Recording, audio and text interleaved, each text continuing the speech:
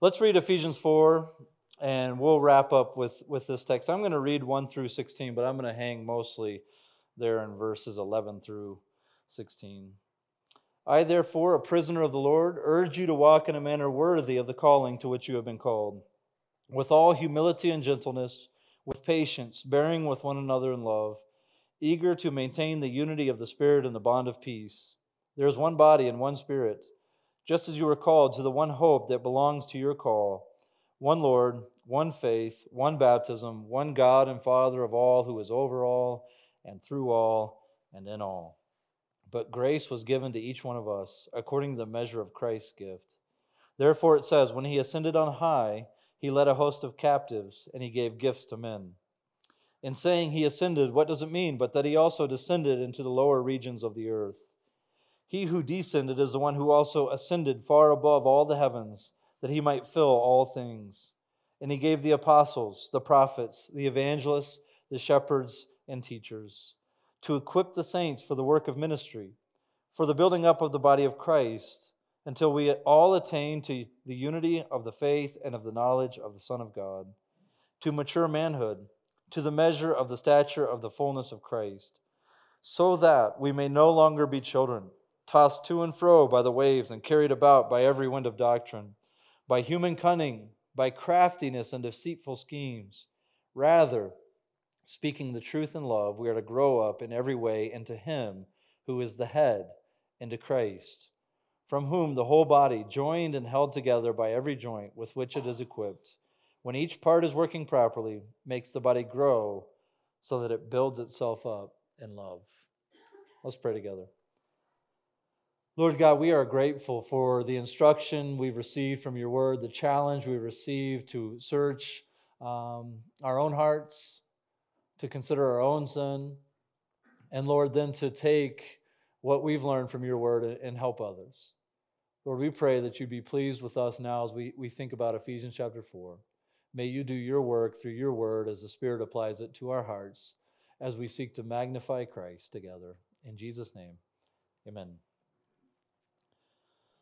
So we've been learning generally, hopefully if you've caught one thing from the conference, is it's not to be afraid of that word counseling. You know, we've joked about how that can kind of lead people astray. We've been using various definitions. Dr. Carson said it's using God's word to help a fellow sinner and sufferer follow Jesus by taking the next step toward becoming like Christ, which brings God glory and results in the counsel of His joy. So it's coming alongside someone, helping them become like Christ, using the Word of God, and that glorifies God. And when we live life unto the glory of God, there's a joy associated with that. Not a necessarily giddy happiness where life is everything we dreamt it to be. No, there's still suffering, there's hardship, but there's deep-seated joy associated with living life unto the glory of God. So we heard Dr. Carson's definition over and over and over again: personal ministry, private ministry, ministry of the word, discipleship, all these different words to define counseling. So keep that in mind as we wrap up our conference. The way I tend to describe what is biblical counseling is not necessarily with a definition, but through an illustration of my oldest, who I'm glad he's not here because I can tell the story, but you know, his room had just gotten disastrous, right? And that's on me too, right? Okay. But his room had just gotten beyond his ability. I couldn't just say, Brennan, go clean your room. I mean, it was just like he walks in and doesn't know where to start, so he doesn't start, and then it just continues. So it had gotten beyond him to the point where he needed help, right? And so I go in and I'm going to help. And this is the way I help. It drives Lizzie crazy, but I take a broom and I put everything into the middle of the room. Everything. I mean, I'm getting under the bed. I just sweep it all out. And we get this huge pile. It wasn't quite this tall, but you get this huge pile in the middle of the room. And I know better than to just do it for him. Right? So what I'm trying to do is I'm trying to come alongside him, sweep everything out, get this pile together. And because I'm older, I know, like, okay, there's a plan for how we can deal with this. Again, Brennan's looking at the pile like, I thanks, Dad. You know, it was under the bed.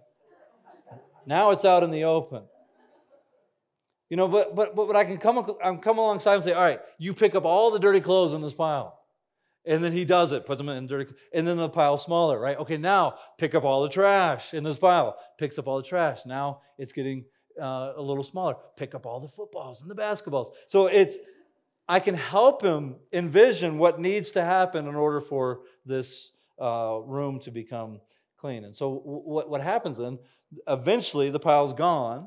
The room is now at a place where, Lord willing, he can maintain it. Right? He can sort of return back to normal life. And that's what biblical counseling is. It's trying to come alongside someone who needs that sort of help to say, all right, well, man, let's just get it all out in the open. And then I'm gonna come alongside you, and I'm gonna help you come up with a way and a plan to glorify God by working through these specific tasks, these specific issues. And so the idea behind my session is, where does this sort of ministry best take place? Where does this sort of ministry best take place? So you heard Dr. Carson's definition. You've heard my illustration. Here's one more way to think about biblical counseling. Speaking the truth in love. Speaking the truth in love, we are to grow up in every way into Him who is the head, into Christ. And so this afternoon, this evening, we're going to look at the church as the place where this sort of one another type of ministry, speaking the truth in love to one another, coming alongside one another, the church is a context in which change best takes place. Point number one is this. I have notes. I'm not like Dr. Carson. I don't do PowerPoint. That dude, he does PowerPoint. But I did print out the notes for you. Point number one is this. God has given pastors to churches not to do all the ministry, but to equip the saints for the work of the ministry. Look back there at verse 11. And He gave the apostles, the prophets, the evangelists, the shepherds, and teachers. For what? To equip the saints for the work of ministry, for the building up of the body of Christ. How long do we do that? Until we all attain to the unity of the faith and of the knowledge of the Son of God, to mature manhood, to the measure of the stature of the fullness of Christ, so that we may no longer be children tossed to and fro by the waves and carried about by every wind of doctrine, by human cunning, by craftiness and deceitful schemes. So the context of Ephesians 4, we read a little bit of a broader passage there, but Christ has descended in the incarnation, conquering sin and death on our behalf, and He has ascended victorious. And when He ascended, He sort of put the principalities and the powers to shame that used to rule over us when we were in Adam. He triumphed over them in Christ. And He has ascended in power to the right hand of the Father so that He might fill all things. That's what we read there in verse 10. So, though God is omnipresent, right, He is everywhere. Verse 10 is not a reference to that. He didn't ascend to the right hand of the Father so that Christ could be everywhere, right? It's that He might fill all things. And here's what that is. To fill all things as it relates to the ascension of Christ is an affirmation that Christ pervades all things with His rule, with His authority. He directs all things to their appointed end. And so he demonstrates that through triumphing over those principalities and powers that used to dominate us. And now he's demonstrating grace by giving gifts to men. And these gifts are highlighted in chapter 4. And these gifts are unlike the other gift lists discussed in Scripture, right? You think about Romans 12 or these other passages where they kind of walk through gift lists. These gifts are specifically associated with the ministry of the Word. They're gifted men who handle the Word of God. So he zooms in on gifts that are associated with the ministry of the Word. Apostles and prophets, right? An apostle is a sent one. It reminds me of the ambassador Dr. Carson was talking about all week. And an apostle is the one sent with the message of Christ. Prophets are the ones who were given the Word of God and were to share that Word with others. In chapter 2, verse 20, the the church is built on the foundation of the apostles and the prophets. So as the word came to these men and the word went forth, the church was established on the apostles and the prophets. Of course, Christ is the cornerstone. We're not going to highlight prophets and apostles above Christ. He's the cornerstone. They preached him, but the church is built on the foundation that they built, they established.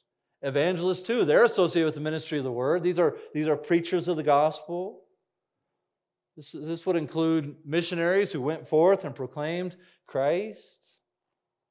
And then we have shepherds and teachers. Right? Some translate this pastor, teacher. Whether this is one group or two, it's not the burden of my talk. But we would say all pastors are teachers, right? One of the qualifications of being a pastor is equipped to teach. And so what all these titles have in common is that they are administrators of doctrine. They are administrators of the apostles' doctrine that were laid forth, given down to the church once for all. And so God has given, in our context, right, we would say apostles, prophets have passed. They were for the establishment of the church. For our purposes, we're going to focus in on pastors and teachers.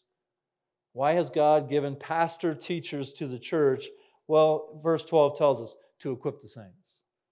To equip the saints. And to equip there is to make someone adequate for a given task. Right? That's what I need to do with Brennan in his room. I need to equip him. But to equip the saints for what?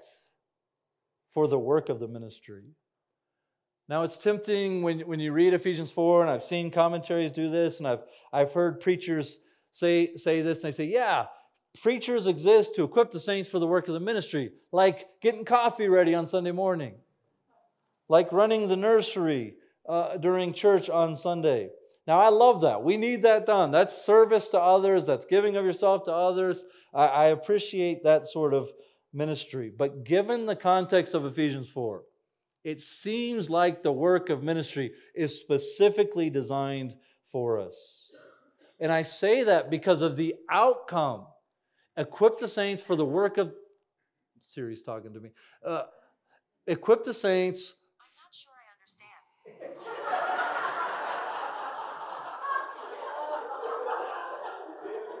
Yeah. She's darkened in her understanding. Futile in her thinking. All right. Pastor teachers given to the church for the work of the ministry. What's the result of this work that we're supposed to do? It's stability, it's maturity, it's growing up into Christ. Again, I love it when people show up to make coffee. But the end of this sort of ministry that Paul's talking about is maturity into Christ. And I think he defines the work of the ministry specifically for us. In verse 15, I think he defines it as speaking the truth in love. This is why we call biblical counseling, personal ministry, discipleship, whatever you want to call it, within reason, right? Whatever you want to call it, it's every member ministry. The reality is we need one another. We need one another. Even when I was working with teenagers, I would tell them, I need you to speak truth into my life, and you need me to speak truth. I got mixed up there. Something into your life, whatever. You see that. The reason pastors are given to the church, to equip the saints for the work of the ministry, for the building up of the body of Christ. What Paul does is he sort of mixes metaphors a little bit, building up of the body. He kind of has an engineering picture with a biology picture here. Lizzie is what you call a third culture kid, my wife. So when you grew up on the mission field, you don't feel like you have a culture. You know, you grew up in Africa, you grew up in the States. You don't necessarily feel at home in any particular culture. But one thing, when you grow up speaking a different language, but you know English, sometimes she mixes metaphors. And so one time, I don't know, I told an embarrassing story, and she goes, "Sell me under the bus, why don't you?" And so I'm like, Liz, sell you out or throw you under the bus. Either way, I apologize. But that's sort of what Paul does here. He sort of mixes a couple metaphors here. The building up of the body. The point is clear, though. As the church, every member engages together in the sort of ministry that's going to build up the body into maturity. The body is edified, it matures as the pastors equip the saints to do the work of the ministry. How long do we do that? What's the finish line? When can we elders say, okay, we've done our task. We can rest, we can stop? Well, that answer is given to us in verse 13. Until we all attain to the unity of the faith and of the knowledge of the Son of God, to mature manhood, to the measure of the stature of the fullness of Christ. So, in other words, it doesn't stop, right? Till we are glorified with Christ. So we labor towards this goal until we attain unity. First, Paul says, to our commitment to the truth of the gospel. That's to the unity of the faith and of the knowledge of the Son of God. We strive after a unified understanding and commitment to the gospel and to the Son of God. We share that one faith that Paul talked about in chapter 4, verse 5. There's one faith. He's talking about this doctrine, the apostles' teaching that's been passed down to us. So we're striving together to be unified under the faith. Orthodoxy, the apostles' doctrine, passed down to the church in the form of Scripture. And so what you have in a church is you've got all these people that are at different stages in understanding the truth of God's Word. And we're laboring to speak the truth into one another so we all grow in our knowledge and understanding of the Word of God. And we do this in fellowship together. In fellowship together as a church, the church grasps to a greater degree all that was involved in the accomplishing of their salvation through Jesus Christ. We labor towards that. We labor towards unity in the faith and the knowledge of the Son of God. We labor until we all attain maturity. Paul says to mature manhood. Right? And a little tiny baby can't even hold its own head up, you know. Children are constantly falling, constantly finding ways to hurt themselves. And so Paul's contrasting what's true of a child, and we'll see that tossed about by every wind of doctrine in a minute. He's contrasting what's true of a child, what's true with a mature person, aiming at the stability of manhood. And so the church grows up in its understanding of the faith and the work of Christ and the gospel. We labor until we all attain maturity. And together, the body grows and it matures and it develops into an adult that is stable and steadfast. And we'll see in a minute, not blown around by every wind of doctrine. And we labor until we all attain Christ-likeness, to the measure of the stature of the fullness of Christ, Paul says. It's Christ-likeness. Christ is the measuring stick. He is the standard. We're aiming, Dr. Carson read in Colossians, we proclaim Christ that we may present every man mature in Him. That's what we're after. We aim for Christ to be formed in us, to become more and more like our Savior. And so this, as we've talked all week about counseling, this gives us a way to evaluate our counsel. When we speak the truth in love to one another, whether it's over coffee, whether it's a parent to a child, a husband and wife speaking with one another, whether it's in potluck or whether it's in an office setting, are we laboring for Christ to be formed in us? Are we striving after Christ-likeness? Is this the end for which we are pursuing? So if people, we can't control people.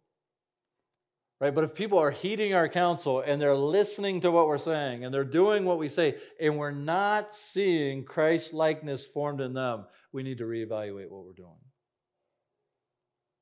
Or to put it in the language, to borrow Paul's language from Colossians, I opened the conference with this, if people aren't learning to walk in a manner worthy of the Lord, fully pleasing to Him, bearing fruit in every good work, and increasing in the knowledge of God.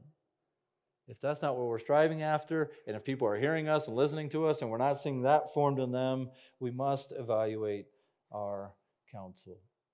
And again, we do this as a team. We do this together. The church the people from Southern Hills will recognize this illustration, but we were probably 2020, I don't know, hiking in the hills, and my boys, I got 3 boys, and we're coming down from Cathedral Spires Trail, and they say, let's race back to the car, but it's sort of a team race, right? It's the boys versus me and Lizzie. And I am competitive, but I know I can beat my boys. I'm not going to get competitive about that, right? So Lizzie takes off, right? The boys take off. And Lizzie actually beats all the boys to the car because, again, she's pretty competitive. And I'm like, I'm not doing that. I just got over COVID. I'm tired. I'm at elevation, right? So I stroll up, and guess what? It was team race. So my team lost, even though my teammate made it back there first. The boys won because they got everyone across the finish line first. And this is what I'm saying. The Christian life together, it's the church. It's a race we're running together. And we haven't won if we've left our brother and sister back here stumbling, struggling, entangled in sin, given over to a trespass, and we say, I'm running pretty well. We have not won. Right? We turn around and we go grab that person. We say, listen, we haven't finished the race till we've all crossed the finish line, so you're running with me. You're running with me. Right? They may need admonishment. They may need encouragement. They may need us to pick them up and carry them. But we're doing this together. Right? We're in this together. And so Paul has laid out for us the positive affirmations of this ministry of the word. And then he sort of turns and he looks at it from the opposite angle. So he says, this is what we're after: maturity, Christ-likeness, unity of the faith. Keep doing that. So that, what? Now's the negative side. We may no longer be children. We may no longer be children.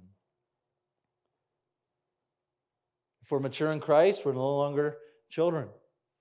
Right? Immaturity, instability, increasingly left behind. Right? We said earlier, children are unstable. Doesn't take much for them to fall over. They're immature. And so what Paul does is he uses the image of a rudderless boat that's just sort of like at the mercy of the waves. Tossed here, tossed there, whatever's cool. Culture's going this way. Oh, okay, well, now culture's going back this way. Like a small boat in the middle of a storm that's lost its power, just thrown everywhere by the wind, by the waves, carried whatever way the wind takes them. We had one lady at Southern Hills, she came to Christ, and she said, and she didn't come from a Bible preaching church, so I'm not trying to undermine, like, we're for Bible preaching churches, we pray for other churches, but she said, the church I came from, they just went wherever the wind blew them. And I said, you don't realize this, but you just basically quoted Ephesians 4. They're easily deceived by false teaching. It sounds good, appeals to the passions of the flesh, appeals to the appetites, but ultimately, as Paul says in Colossians 2, it's of no value in abstaining from the passions of the flesh. So God has given pastors to churches not to do all the ministry, but to equip the saints for the work of the ministry. And I've already sort of revealed my cards a bit and given you my point number 2 ahead of time. And so you won't be surprised here. But point number 2 is this. The work of the ministry is every member ministry and defined as speaking the truth in love. Look there in verse 15. Rather, speaking the truth in love, we are to grow up in every way into Him who is the head, into Christ, from whom the whole body, joined and held together by every joint with which it is equipped, when each part is working properly, makes the body grow so that it builds itself up in love. So if we've been defining biblical counseling as winsomely taking the Scripture and helping others follow Christ, then that's speaking the truth in love. That's every member ministry. Paul says it's imperative that every member is active in this sort of ministry. We're talking about a task that everyone who claims the name of Christ should seek to engage in at some level. Now, again, it doesn't mean, I asked Dr. Carson, what happens when we get in over our heads? It doesn't mean you have all the answers in and of yourself. That's not what biblical counseling means. It does mean you come alongside people and you're trying to help them see Christ. And if you point them to Christ, you won't hurt them. So as we think about this sort of ministry, we might be helped by distinguishing kind of three aspects of the ministry of the Word that are active in a local church. Well, the one we've been talking about is personal ministry. This is, again, interpersonal ministry is biblical counseling. Let me start with personal ministry. This is the self-counsel stuff that Dr. Carson just rammed us over with. Right? This is where all good counseling begins. This is taking God's Word, meditating on it, memorizing it, applying it to our own lives. This is self-counsel. This is hiding the Word of God deep in your own heart so that when someone cuts you off on the road, you're responding God-pleasing instead of yelling. There's also the public ministry of the Word. This is the public proclamation of the Word. This is preaching and teaching. Nothing we've said this weekend is meant to undermine the importance of preaching the Bible. Right? We're simply arguing that preaching is meant to equip the saints to speak the truth and love to one another. Right? These two ministries, they go hand in hand. Okay, and then there's a private ministry of the Word, which is what we've been talking about. If the public ministry of the Word is obedience to Paul's command to preach the Word and to Timothy, the private ministry of the Word is our obedience to Paul's words in Galatians chapter 6, to restore the one who has been overtaken in a trespass and a fault, and to restore him in a spirit of gentleness and to bear one another's burdens. The hard thing about counseling is this sort of interpersonal, this private ministry, it gets messy. Right? I manuscript my sermons. I've got every word written out. I may not say every word that's on there, but I sort of know what's going to happen when I get up to preach. Unless something, when I candidated, actually the fire alarm went off. And then my mic died, so Jeff comes down to put this, but all I know is there's an elder coming down the front aisle while I'm trying to candidate here. I thought I was getting the shepherd's hook, like I'm in Psalm 23. I was like, it couldn't be that bad.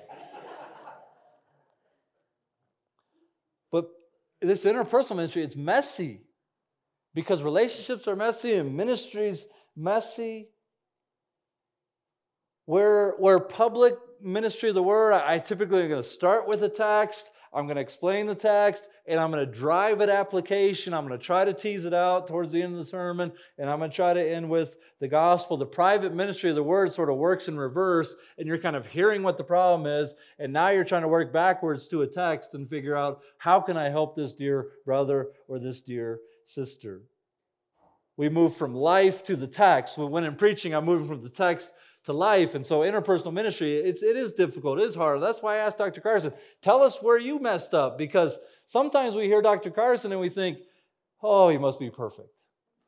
And I could never be perfect. And so I wanted us to hear from him, like, remind us that this is hard and it's messy. And it's not a cookie cutter. That's what we want, right? Do step 1, step 2, step 3, and you come out with a perfect counselee.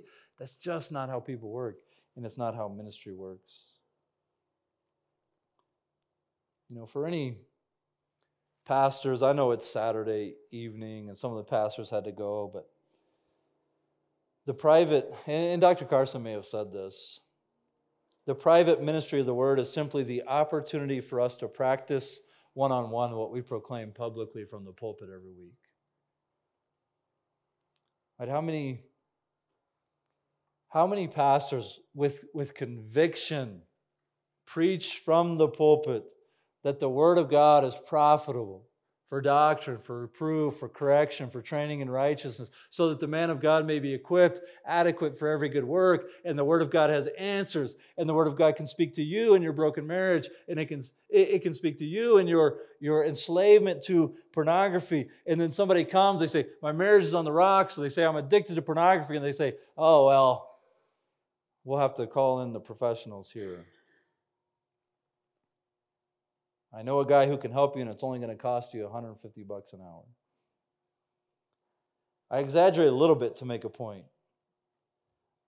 But there's often the case where what we proclaim publicly does not match the way we actually minister privately. Though most members will not engage in the public ministry of the Word, then all, I would say, are called to engage in the personal and private ministry of the Word. What else does Paul say here? Look back at verse 14. What is it that tosses everyone about? Tossed to and fro by the waves and carried about by every wind of doctrine, by human cunning, by craftiness, by deceitful schemes. What's our message? Public or interpersonal? Instead of human cunning, instead of manipulation, instead of craftiness, instead of trickery, the church is not tossed about, but found speaking the truth in love to one another. Not speaking deceitful schemes, not speaking cunning, but speaking the truth in love. And so Paul says, then truth is the content of our message. Truth is the content of our message. I liked what Dr. Carson said early in the week, and he said, the Bible's not a filter, it's a standard. And I think that's where we get so mixed up. Like, I'll just sort of put the sand through the filter and see what sticks. Well, the Bible's more than just a filter. It's the standard by which we must counsel. God has revealed His power and His wisdom in a multitude of ways. He's revealed it in creation. He has revealed Himself in Christ. But what has He given us to help us interpret creation and to know 2,000 years later who was Christ and what was He like and what did He do? And what's He trying to do in me now? He's given us the Word of God. He's given us the Word of God. Psalm 19, 7 through 11. You might turn there quickly.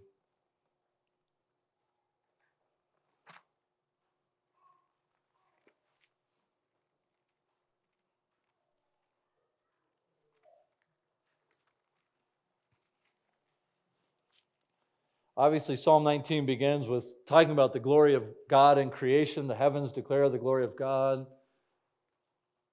Simple way for parents to remind their kids of God's glory. Memorize Psalm 19:1 and quote it when the sun sets. Starts with the creation, but by verse 7, he's talking about special revelation. The law of the Lord is perfect, reviving the soul. The testimony of the Lord is sure, making wise the simple. The precepts of the Lord are right, rejoicing the heart. The commandment of the Lord is pure, enlightening the eyes. The fear of the Lord is clean, enduring forever. The rules of the Lord are true and righteous altogether.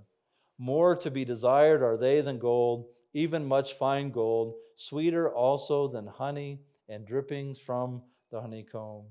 Moreover, by them is your servant warned, and keeping them there is great reward. Notice what the Bible is. Notice how it's talked about there in Psalm 19. The nouns in the text: the law of the Lord, the testimony of the Lord, the precepts of the Lord, the commandment of the Lord, the rules of the Lord.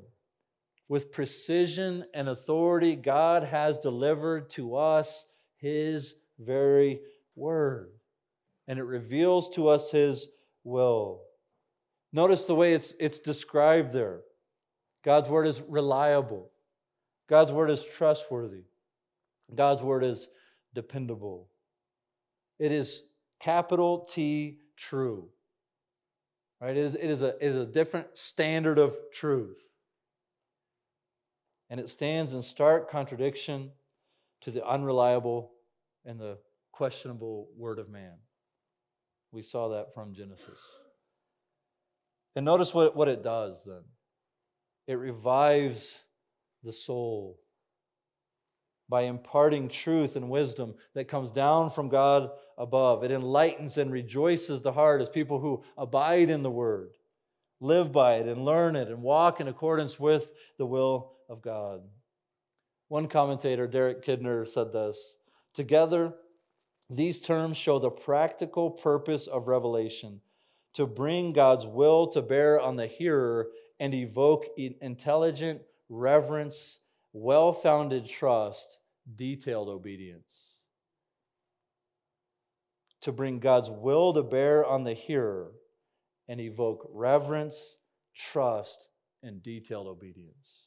Consider how different that is from some of the things that Dr. Carson contrasted biblical counseling with, some of these secular ideas. This is from the Harvard Guide to Psychiatry. It says, the therapist will not impose or otherwise induce his personal values on the patient. The therapist will not impose or otherwise induce his personal values on the patient. Why? Why would he not do that or she not do that? Well, the article goes on to say, there is the assumption that in every human being is a core selfhood that if allowed free and unconflicted expression would provide the basis for creative, adaptive, productive living.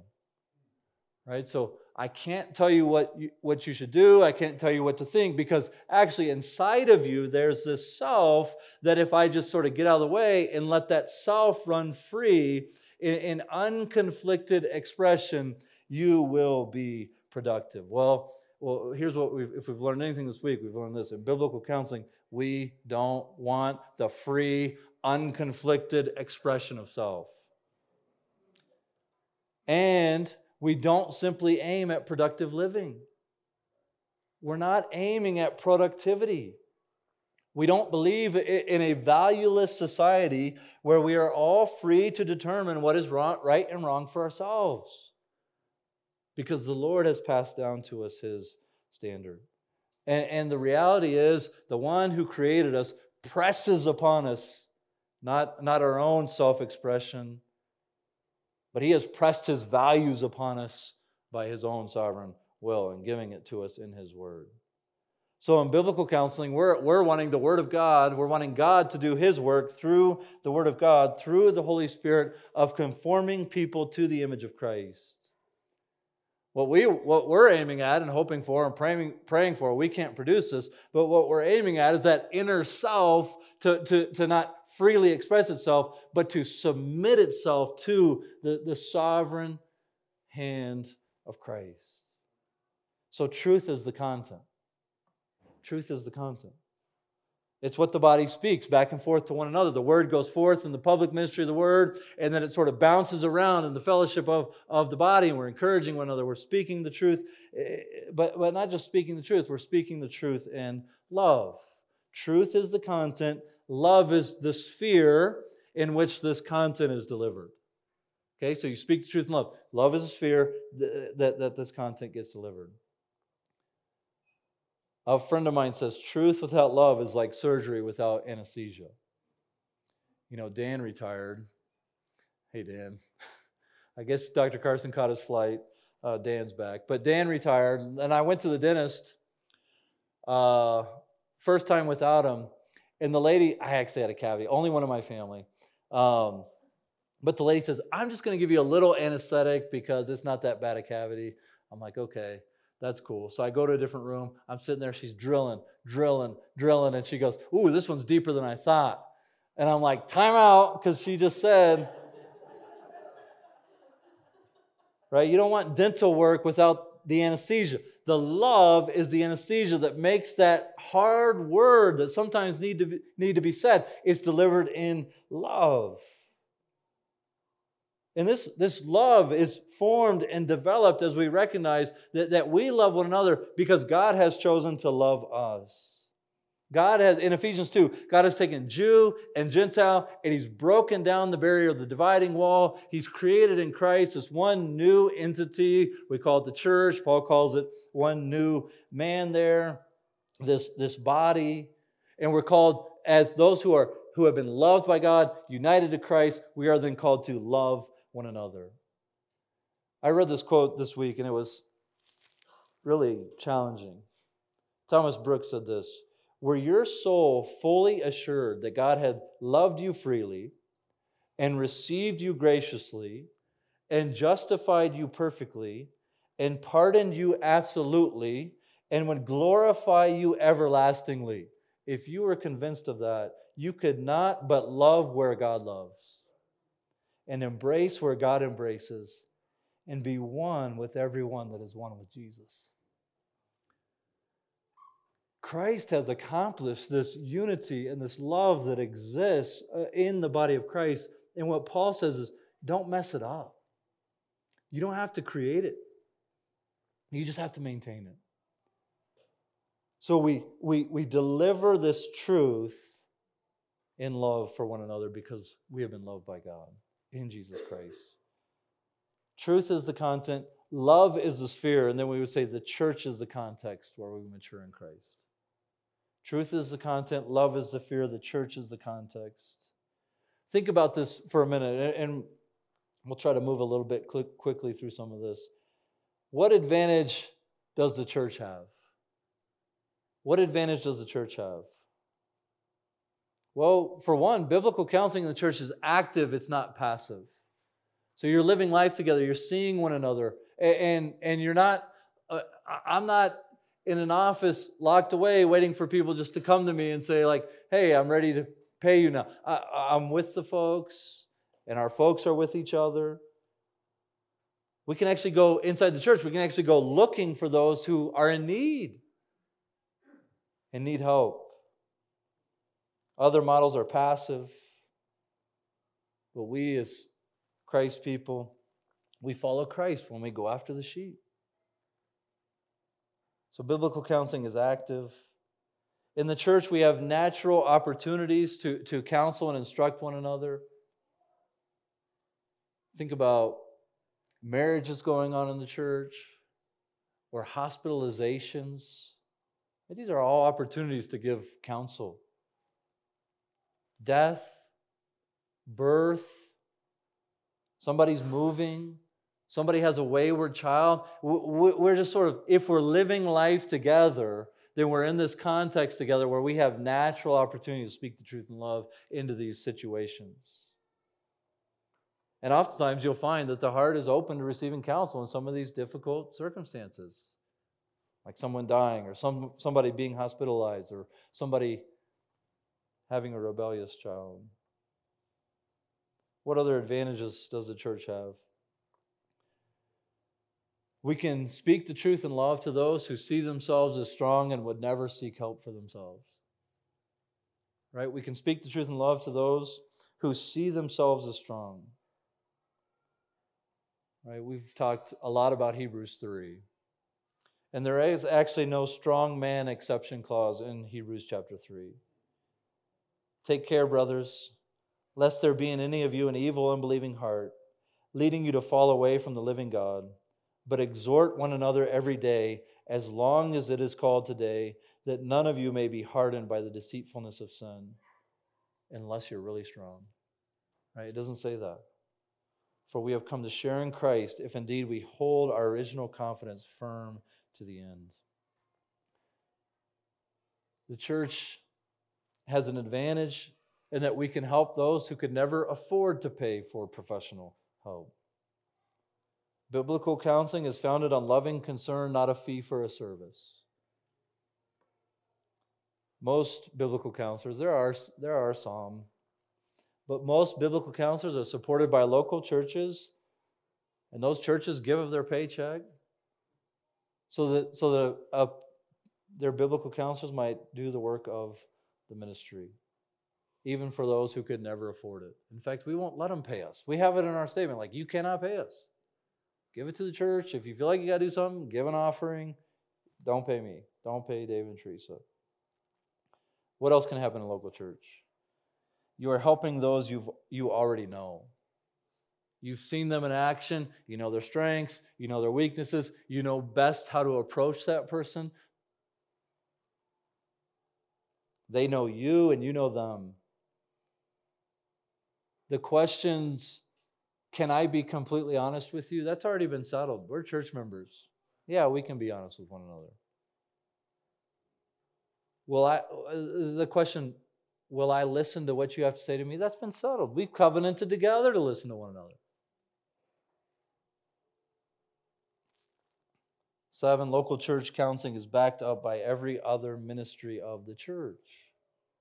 Right? The church has the advantage that it's the public ministry of the word is going forth, that's being affirmed in the personal ministry of reading the word and the interpersonal ministry of speaking the truth in love to one another. Lord willing, in a church, they're hearing the same thing in sermons and in small groups and in Bible studies and conversations with other believers. We're continually pointing each other to the same truths, the faith that has been passed down to us from the apostles.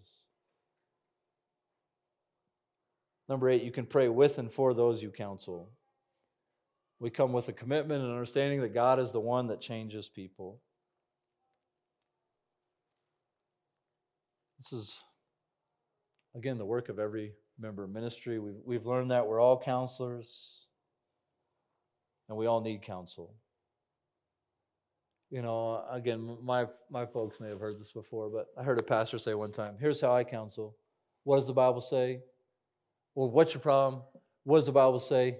Why are we still having this conversation? I thought, man, that pastor must be perfect. Because all he has to do is get information inside his brain, and he never sins again. Right? Oh, I didn't know I was supposed to not have an affair. Right? That's not the problem. The problem is the deceitfulness of our own heart, and we worship things we don't even recognize, and we not only need to speak the truth in love, but we need the truth spoken to us, because it's not that simple to say, oh, I got it. I'll read this verse on anger, and I know it's wrong, and I'll never do it again. That's not how we function.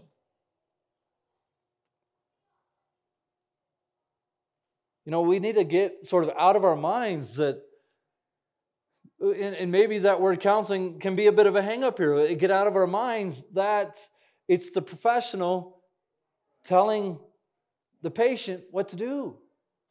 I tell our counselors all the time, I'm just fighting in the trenches with you. I just want to become like Christ, and we're just going to do this together. Because I wrestle with similar heart struggles. All right, we were talking about, at lunch, we were talking about some things that may motivate, some of this gender confusion. And I'm not saying every person that's struggling falls into this category, but some of the things, we were listening to this girl that said, like, well, when I identified as transgender, I became super popular in school, like, immediately. And I got all this power. I could get my teachers fired if I wanted to. All I had to say is they misgendered me or they oppressed me in some way. And so I said, some of that stuff seems so foreign to us, but guess what? Popularity and power, I want that, right? We got the same heart, even if it looks different from the outside. So we're fellow strugglers. We're in the trenches together. We're going to God's Word together. We're trying to figure out how to respond to difficult temptations, difficult suffering, difficult sorrows, difficult threats. So this is an incredible task given to the church. This is a fearful task that's been given to us. But there's hope for us this morning, and it's this. We have a role to play, but it's not our work. Right? We have a role to play, but it's not our work. Go back to Ephesians 4 if you're still in Psalm 19.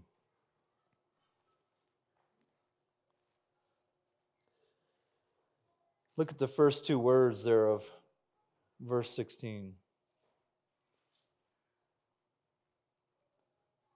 You're going to have to look at the last two words of verse 15 to get the point. We're growing up what? Into Christ, verse 15. Verse 16, from whom? From whom? The whole body, joined and held together by every joint with which it is equipped, when each part is working properly, makes the body grow. From whom is the growth coming? It's not from us. It's not from us. It's from Christ. It comes from the head of the church, who is Christ. He has equipped his people with everything they need to do this impossible task. And Christ, through his Spirit, energizes the body. He energizes the effort of the church as we grow into the measure of the stature of the fullness of Christ. He empowers the working of the body as it builds itself up in love. So we don't rely, maybe you're the greatest counselor in the room. We do not rely on our own charisma. We don't rely on some degree on the wall. We don't even rely on our own experience or our own techniques. We rely on Christ, who is the one who brings about the change into Christ, from whom the body builds itself up. When the parts of the body are functioning properly, equipped by the pastors who are speaking the message of Christ, empowered by the Spirit of Christ, the whole body grows up into Christ by the power of Christ. It's not about us. And the Lord will finish what he began in us. He will finish that good work that he began in you. We will one day all attain to the unity of the faith and the knowledge of the Son of God. We will one day all attain to mature manhood. And we will one day all attain to the measure of the stature of the fullness of Christ. We will attain to the unity of the faith and the knowledge of the Son of God. And until then, what do? We counsel. We speak the truth in love. So biblical counseling then, as we wrap up this afternoon, is the private, compassionate, intensive ministry of the Word. Private, compassionate, intensive ministry of the Word. Why biblical counseling? Why discipleship? Why speak the truth in love to one another? Because it's God's good design for the church. And God invites us into this privilege. He invites us into this kind of ministry. It's not that we have to counsel, it's that we get to counsel. And the reality is, we've seen it this week, if the church abandons its task, the world's so glad to take it up. It's so glad to take it up. So let's be faithful in the task that God has given us. Speak the truth in love, and thereby we grow up into Christ. Let's pray together, and we'll sing a couple more songs, and then we'll be dismissed. Lord God, this is too much for us.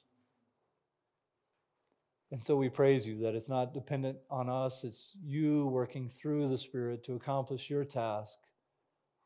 May each church that's here represented, may we glorify you as we seek to grow up into Christ. In Jesus' name, amen.